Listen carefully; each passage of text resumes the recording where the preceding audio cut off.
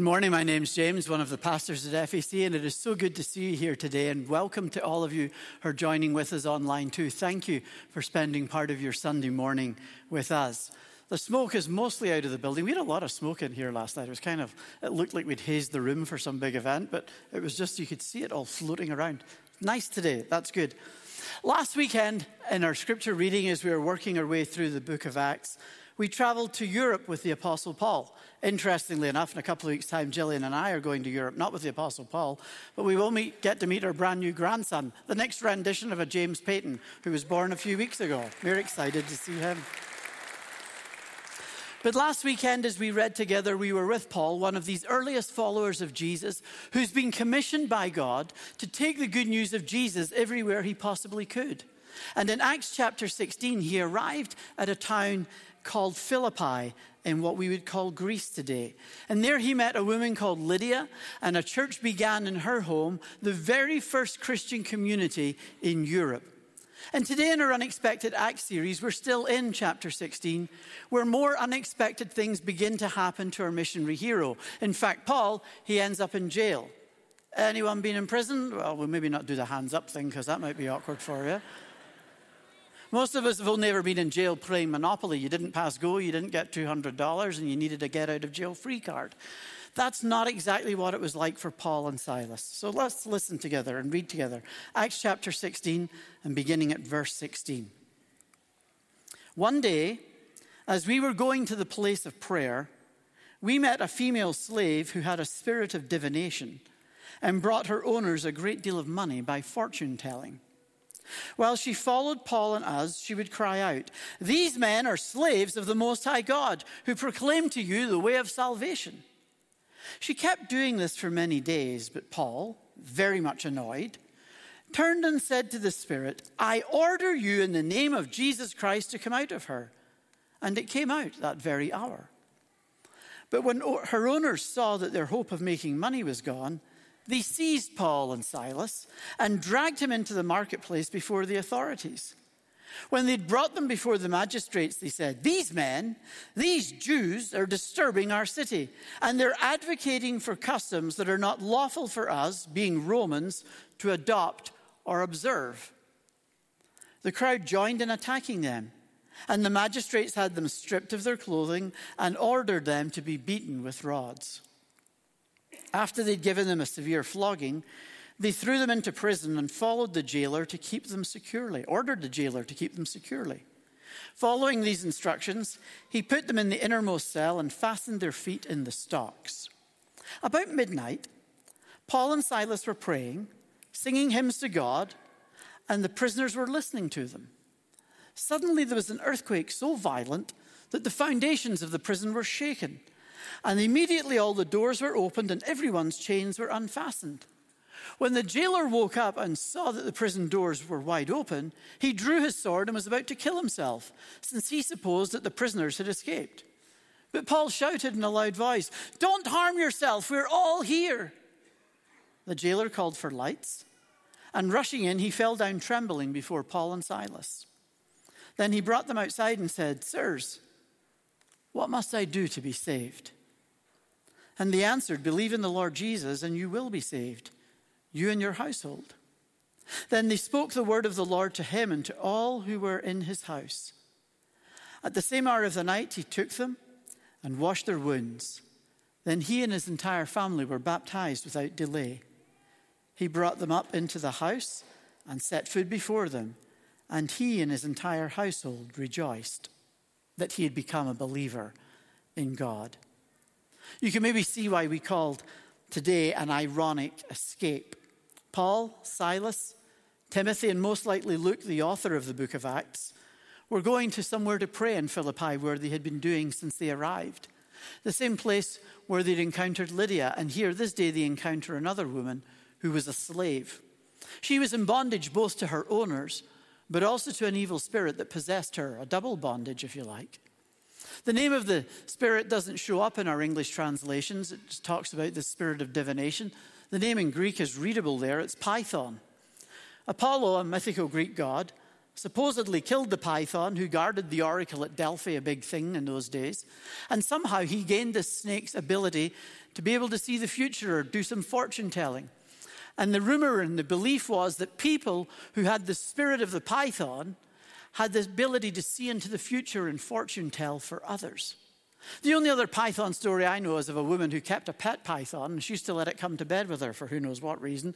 And she asked the person that she knew about snakes one time, why was the snake always lying long ways beside her? And he said, oh, that's quite straightforward. It's measuring you so it knows when it's big enough it can eat you. Don't mess about with pythons, there's all I know.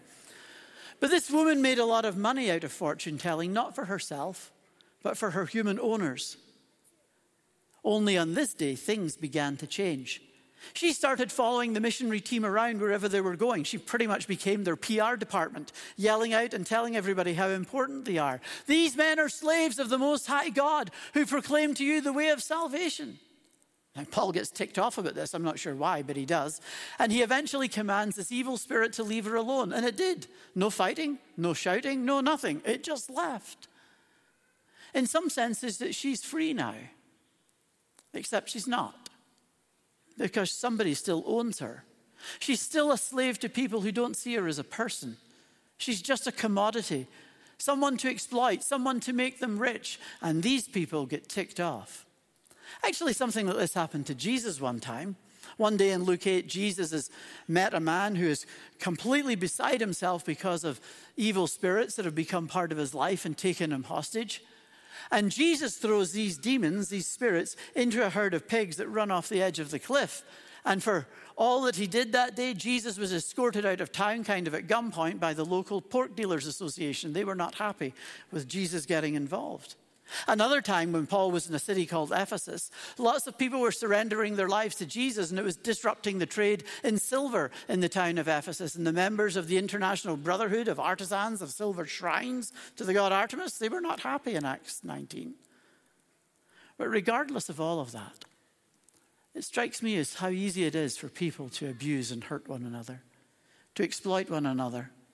Human trafficking, sex slaves, child labor, blood diamonds, cobalt mines, child soldiers. It still continues today. Whenever faith or religion, whatever you want to call it, gets mixed up in economics, gets mixed up in profit motive, the vested interests will do what the vested interests always do. They'll fight back. They'll fight hard. They'll fight dirty. And that's what happens even today. They fight back. In verse 19, there's a citizen's arrest. Accusations are made, charges are brought, justice is circumvented. 3 of the accusations are made against Paul and Silas. First off, that they were Jews, an anti-Semitism that appeals to nationalism and racial prejudice, just as it does today. They're accused of disturbing the peace, appealing to an obsession with law and order in the criminal justice system.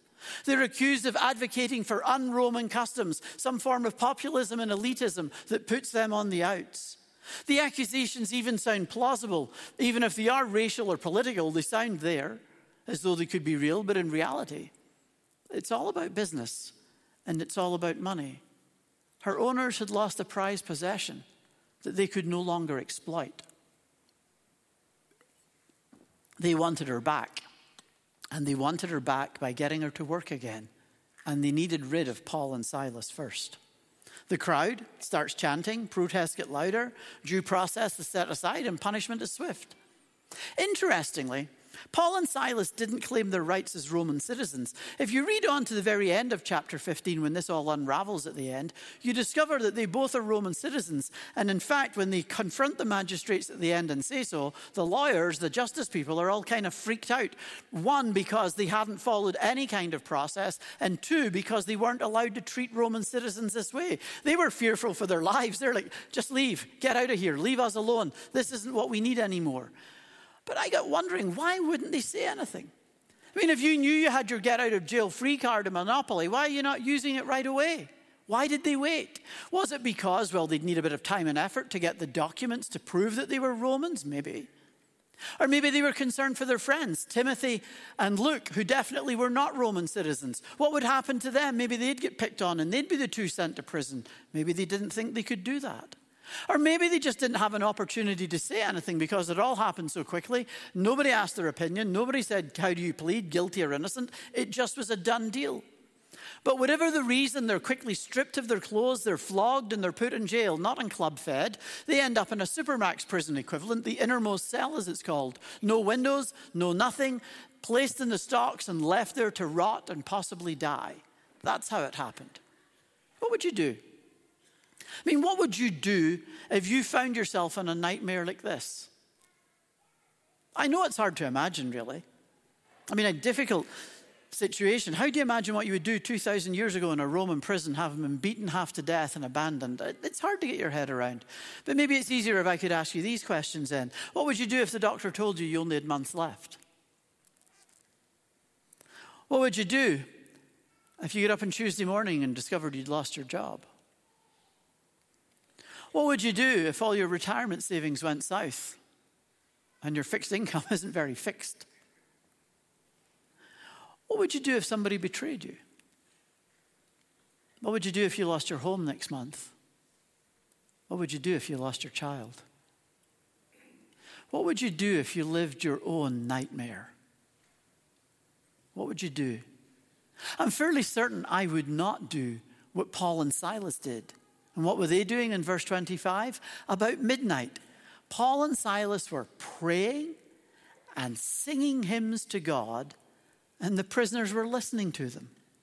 In the darkness of midnight, with their flesh torn apart, they're praying and singing.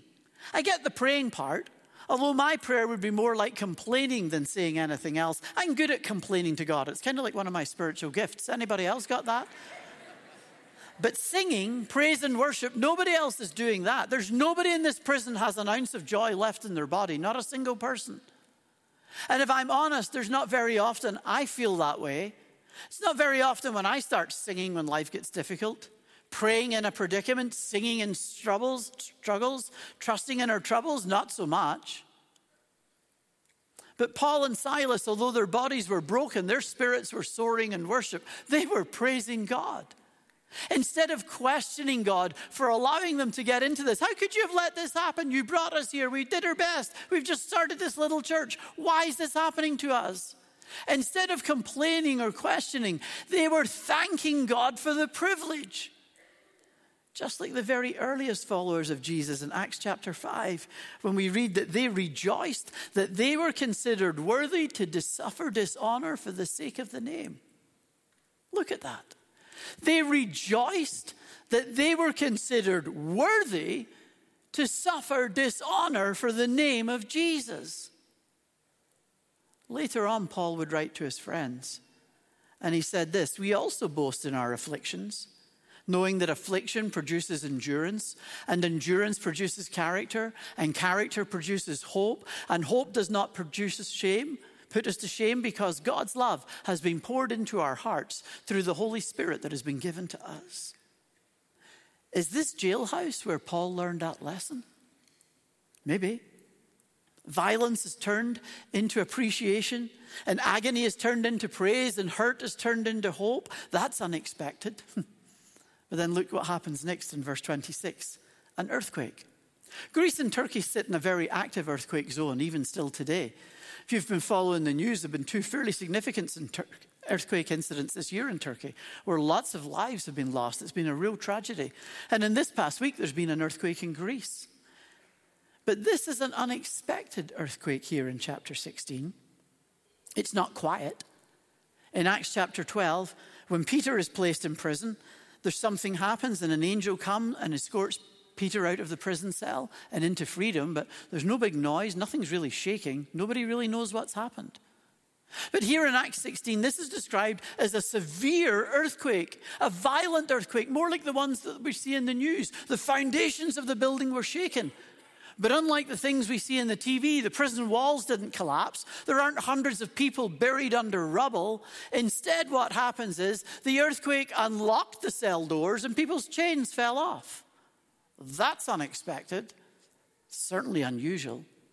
It all happened at midnight. It's dark. There's no candles, hardly any windows. Nobody can really see what's going on. Nobody can quite explain what happened. But the earth heaves and the prisoners are freed. But instead of running as fast as they can, they're all standing still. An ironic escape, an unexpected act. Nobody believes there's no prison break here. Everybody's present and accounted for. That's weird. And in verse 27, we read that the jailer is quite rightly freaked out, and no wonder. It's not just that he assumes he's lost his prisoners.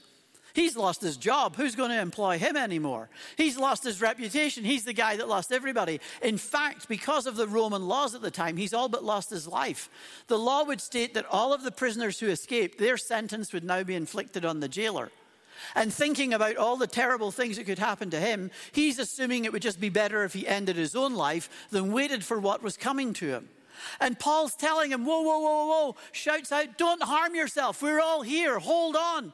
Or in Peyton vernacular, it would mean something like this: steady the buffs. My kids always want me to say that on stage. Don't even ask, just let it go. But the jailer, he's on his knees. Up until now, Paul has been his prisoner, and the jailer has been in charge. And now Paul is standing there, and the jailer is on his knees in front of him. And the jailer asks, sirs, what must I do to be saved? What a question. It is a great question. It's the best question. Have you ever asked it? What must I do to be saved?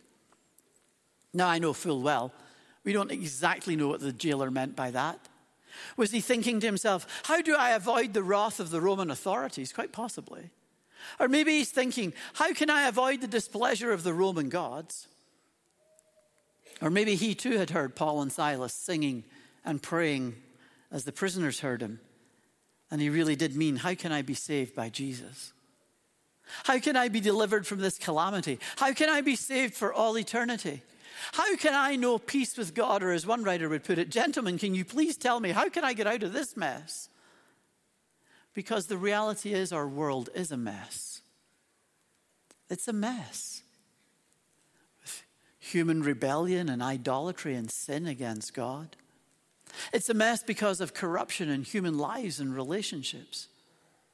It's a mess because of the pollution and exploitation of our world that turns our sky orange and makes it difficult to breathe outside. It's a mess because of worldwide systems of economic exploitation that leave so many people struggling to survive. It's a mess because of human slavery and trafficking. It's a mess because of exclusion and discrimination. It is a mess because of greed and anger. And whether it's someone's personal sudden crisis or somebody in desperate need or sorrow in their own lives, or whether it's a barrier that we've built all for ourselves between us and God with our choices, it's a mess. We're a mess. We've made the mess. Paul would later on write and say, all have sinned and fall short of the glory of God. All means all. All means me. All means you. We've all sinned. We all fall short. We all bear responsibility. We all wander from God. We're all in the mess. We all helped create the mess. And for many of us, even though we believe in Jesus, sometimes we get to thinking, well, this is just the way the world is. There's nobody can fix this. It's just the way the world is. What do we do? We all hope one day there's going to be the world the way it should be when Jesus is reigning as Lord, but we assume in the meantime, well, there's not much we can do about it, is there? But is that true? Is it true there's nothing we can do about it? Or should we rather learn to tell ourselves, this world can become what God intended, even here and now, because Jesus already reigns in his world, his Lord, and his reign spreads as people one by one surrender their lives to his will and acknowledge his lordship. His reign extends as we continue to pray, your kingdom come and your will be done on earth as it is in heaven right now, not just then. There's nothing we can do? I don't think so. There is plenty that we can do as we partner with what God is asking us to do, to take the story of Jesus far and wide, to live as Jesus lived, and to build a future that resembles all that God has ever dreamed for his world. Paul has saved the jailer from death by his sword, from taking his own life. And now he's going to point him toward Jesus, who will save him from ultimate death and for all eternity. He's pointing him to Jesus so that Jesus can reign in this man's life, so that Jesus will reign in the family members of this man's life, so that the jailer can participate in God's grand plan when he says he's making everything new. Something special is in store for this jailer, because it's Jesus who brings joy and brings hope and purpose and direction to all of our lives. So much so that Paul would later on write a letter to this little church in Philippi that met in Lydia's home. So much so he would said, for me, living is Christ and dying is gain, because Jesus changes everything. He can change your life. He can change your relationships. He can change your destination. He can change your destiny. He can change this world. Jesus changes everything. The jailer's question, sirs, what must I do to be saved, is met with the reply, believe in the Lord Jesus Christ and you will be saved, you and your household. How do we get out of the mess? Believe in Jesus. It's one of the biggest themes in the whole book of Acts. From the very beginning, when the Apostle Peter preaches the first sermon, and he stands up and he says, everyone who calls in the name of the Lord shall be saved. It's all about Jesus. It's where it starts, because Jesus changes everything. When we call on Jesus, when we choose to believe in him and place our trust in him, when we surrender to him, he changes everything. Jesus saves. He certainly changed the jailer's life. You can see it almost immediately in what happens next in verses 33 and 34. The jailer washes their wounds. No more wanton cruelty. No more enhanced interrogation. Now his life is marked by tenderness and kindness and compassion. And then we discover the jailer's family. They all get baptized. We read that Paul spoke the word of the Lord to all of them, everybody in the jailer's house, and they were all baptized. Just like last weekend here at FAC, across all congregations and campuses, when we baptized 39 people who declared publicly their faith in Jesus Christ. They were all baptized. And then the jailer brings Paul and Silas into his home, and extends hospitality. They have a meal together. And everybody is rejoicing at this newfound faith. How does our world get out of this mess? How does Jesus change everything? One changed life at a time. We're set free and commissioned to share the good news and to love and care and serve in Jesus' name. It's a great story. But what's it got to do with us? What's it got to do with me? In so many ways, this story really has nothing to do with you. It's really got nothing to do with me either, to be honest. I mean, think about it. Most of us have never cast out a troublesome spirit. We've never been put in jail for disturbing the peace. We've never been saved by an earthquake and then immediately baptized as a brand new follower of Jesus. And in that sense, the story has really little to do with us. Unless there is a hope and yearning deep within your heart that there has to be more to life than this. That something needs to be different, but you don't know what. Unless you want to be free from your chains, like the female slave was freed when they spoke to her. Unless you're tired of living life filled with fears that hold you back, like the magistrates who felt they had to go along with the crowd. Unless you're just sleeping your way through life like the jailer who thinks nothing will ever change, every day will always be the same. Unless you've started listening to the singing and praying of somebody else and wondering, why that? Why now? Really? Could this be for me?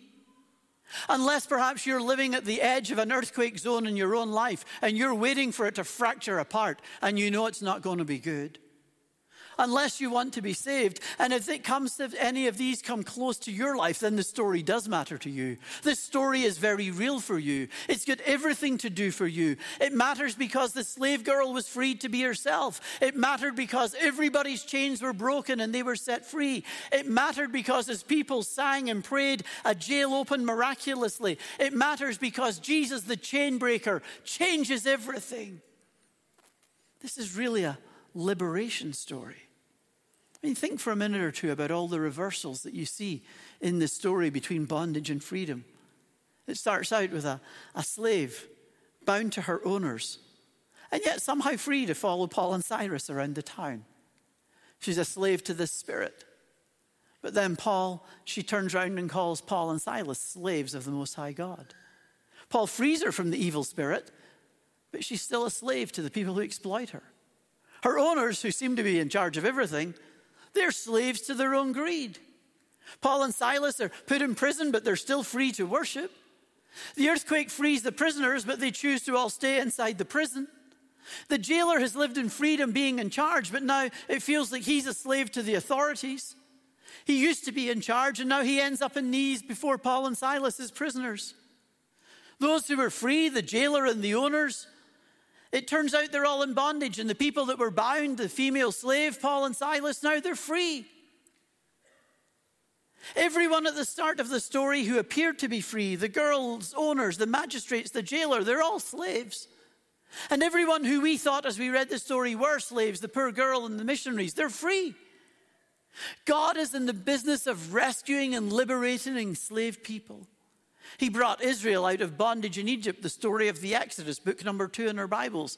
You've maybe heard that story of God freeing them all and Moses leading them through the desert and across the Red Sea. We use the X from Exodus in all sorts of ways. Extraction, exit, evacuation, excavation, export. It's always about getting out of something, going somewhere else. God wants us to get out, to move from slavery to freedom. Are you free? Or are you in chains? Listen to these words of Scripture that Jesus says of our enemy. He was a murderer from the beginning and does not stand in the truth because there is no truth in him. When he lies, he speaks according to his own nature because he is a liar and the father of lies. The enemy lies and deceives. He tells you you're worthless. You don't matter. You don't count. Nobody cares. He makes you replay the recording of every memory in your mind, of every humiliation, every rejection, every wound. He tells you your mistakes are fatal. He tells you you'll never change. You're too large, you're too short, you're too dumb, you're too smart. Nobody wants you. He wants to hold you in chains, and he lies. Are you free? Or are you in chains? John in the book of Revelation says, "Then I heard a loud voice in heaven proclaiming, 'Now have come the salvation and the power and the kingdom of our God and the authority of his Messiah. For the accuser of our brothers and sisters has been thrown down, the one who accuses them night and day before God.'" The enemy accuses. He's accused you. He accuses you with your doubts and your shame. He accuses you of fear. He accuses you of being unlovable. He accuses you of being inadequate. He accuses you of being an imposter. He accuses you of never really being a follower of Jesus. He accuses you of being unwanted, that no one would ever love you. He accuses. He lies. Are you in chains? Or are you free? Jesus' friend Peter would write, "Discipline yourselves. Keep alert. Like a roaring lion, your adversary, the devil, prowls around, looking for someone to devour." The enemy destroys and devours. He doesn't give up easily. It can feel relentless, till life begins to feel hopeless, and the crushing sense of what is the point of any of this? Will anything ever change? He destroys, he accuses, he lies. Are you free? Or are you in chains? The visible manifestation of God's power that night in the prison, it shook the foundations not only of the building and not only of the earthly power structures around, but of the unseen powers as well. Because nothing can keep God's servants locked up forever. God is a God who can free us. Would you like to live in freedom? The movie The Shawshank Redemption. Prisoners exercise by pacing the yard at Shawshank Prison, making plans for what they'll do once they're released, or perhaps plotting another escape attempt. Eventually, one of the older prisoners, called Brooks, is released after spending most of his life behind bars. You'd imagine after all these years of imprisonment, you'd be looking forward to freedom, but there's a fear and anxiety that grows in his heart about whether he can make it in a different way, less structured environment, where he won't know what to do and how to live. He tries to make it on the outside, but it doesn't work.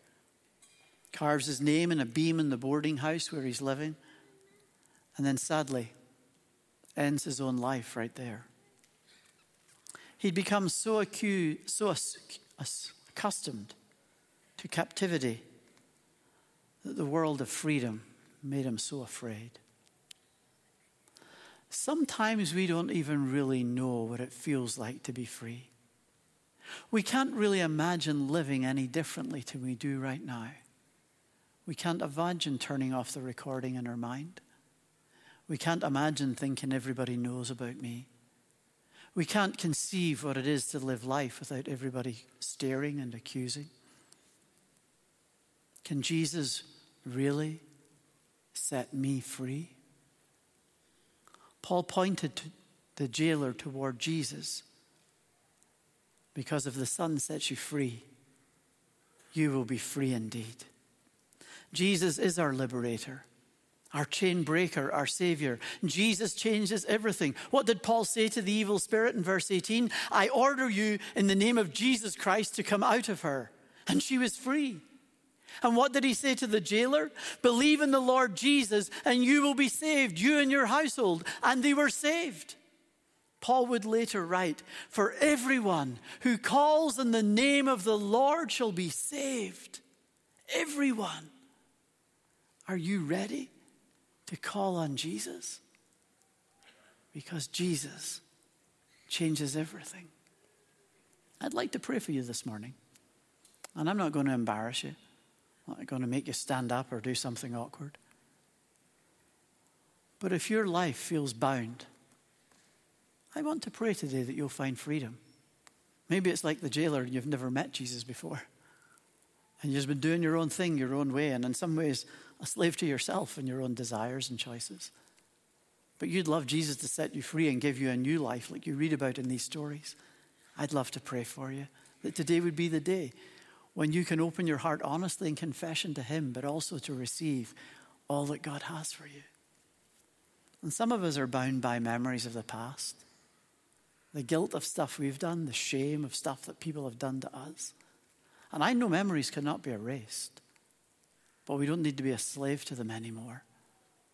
And maybe you'd like to be free of the grip and the hold those memories have in your life. Maybe some of us feel oppressed by other people, just like the slave girl did. Oh, they literally don't own us, but in so many ways they do. And the relationship you don't seem to be able to get out of or change. Jesus could free you. Some of us are bound, like we read in the story, by something we can't explain. The presence of evil, of something in our life that holds us back. But in the name of Jesus, that can go. And so I'm going to pray. And if you want to pray for me, you give me a little wave. And I'm going to pray right now.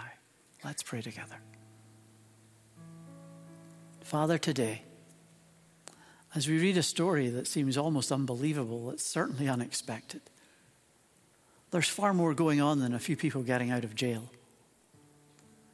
And the truth about our lives is we feel so often like we're the people in jail. We're bound in so many ways. Some of us are bound in our own sinful choices and the things that have separated us from you. And today I want to pray for those in this room or watching online right now, that's where we feel bound, guilt and held back from you. That as we confess our sins quietly to you right now and say that we're sorry, we pray that you would be the one who forgives us in Jesus' name. And that you would set us free from this tyranny of sin and selfishness and open our lives to you to live life the way that you intended. Some of us are all snagged up by things people have said to us. And it's taken such a hold of our mind that we never feel free. We always hear the words. Everybody that said I was dumb, Everybody that told me I couldn't read properly or write properly. Everybody that told me I could never finish school. We hear it. And yet, Lord, today we pray that you would set us free from all of this garbage in our lives. That you would break the power of those voices in our head. And we can live life free and lightly with you. And some of us are bound by relationships that are so toxic. And we don't know what to do. And Lord, we pray today that you would break those chains in Jesus' name right now. And some of us feel bound by things we don't understand, spiritual forces and powers. And just like happened in this day, we pray and say in the name of the Lord Jesus, go and leave these people alone.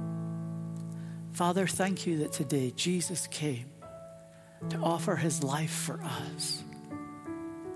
And today we receive his gift of freedom in all sorts of ways, that we could live freely and lightly with you.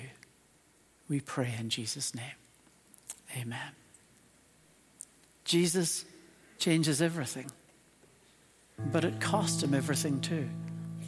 The night of Jesus' betrayal, the night when his friends would stab him in the back, he took bread at supper time and he broke it and he said, you've got these little packets with you. He broke it and he said, this is my body that's broken for you. Eat and be thankful. I doubt they had a clue, but they soon would, because Jesus is for everyone.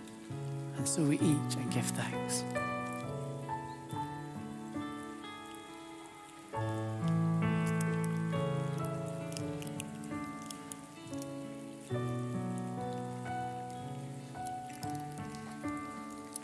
After supper, he took a cup and he said, this cup is the new covenant in my blood shed for you for the forgiveness of sins.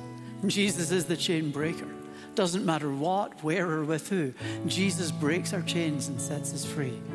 He gave his life for our freedom. He rose from the dead so that we could live with the power of his life within us.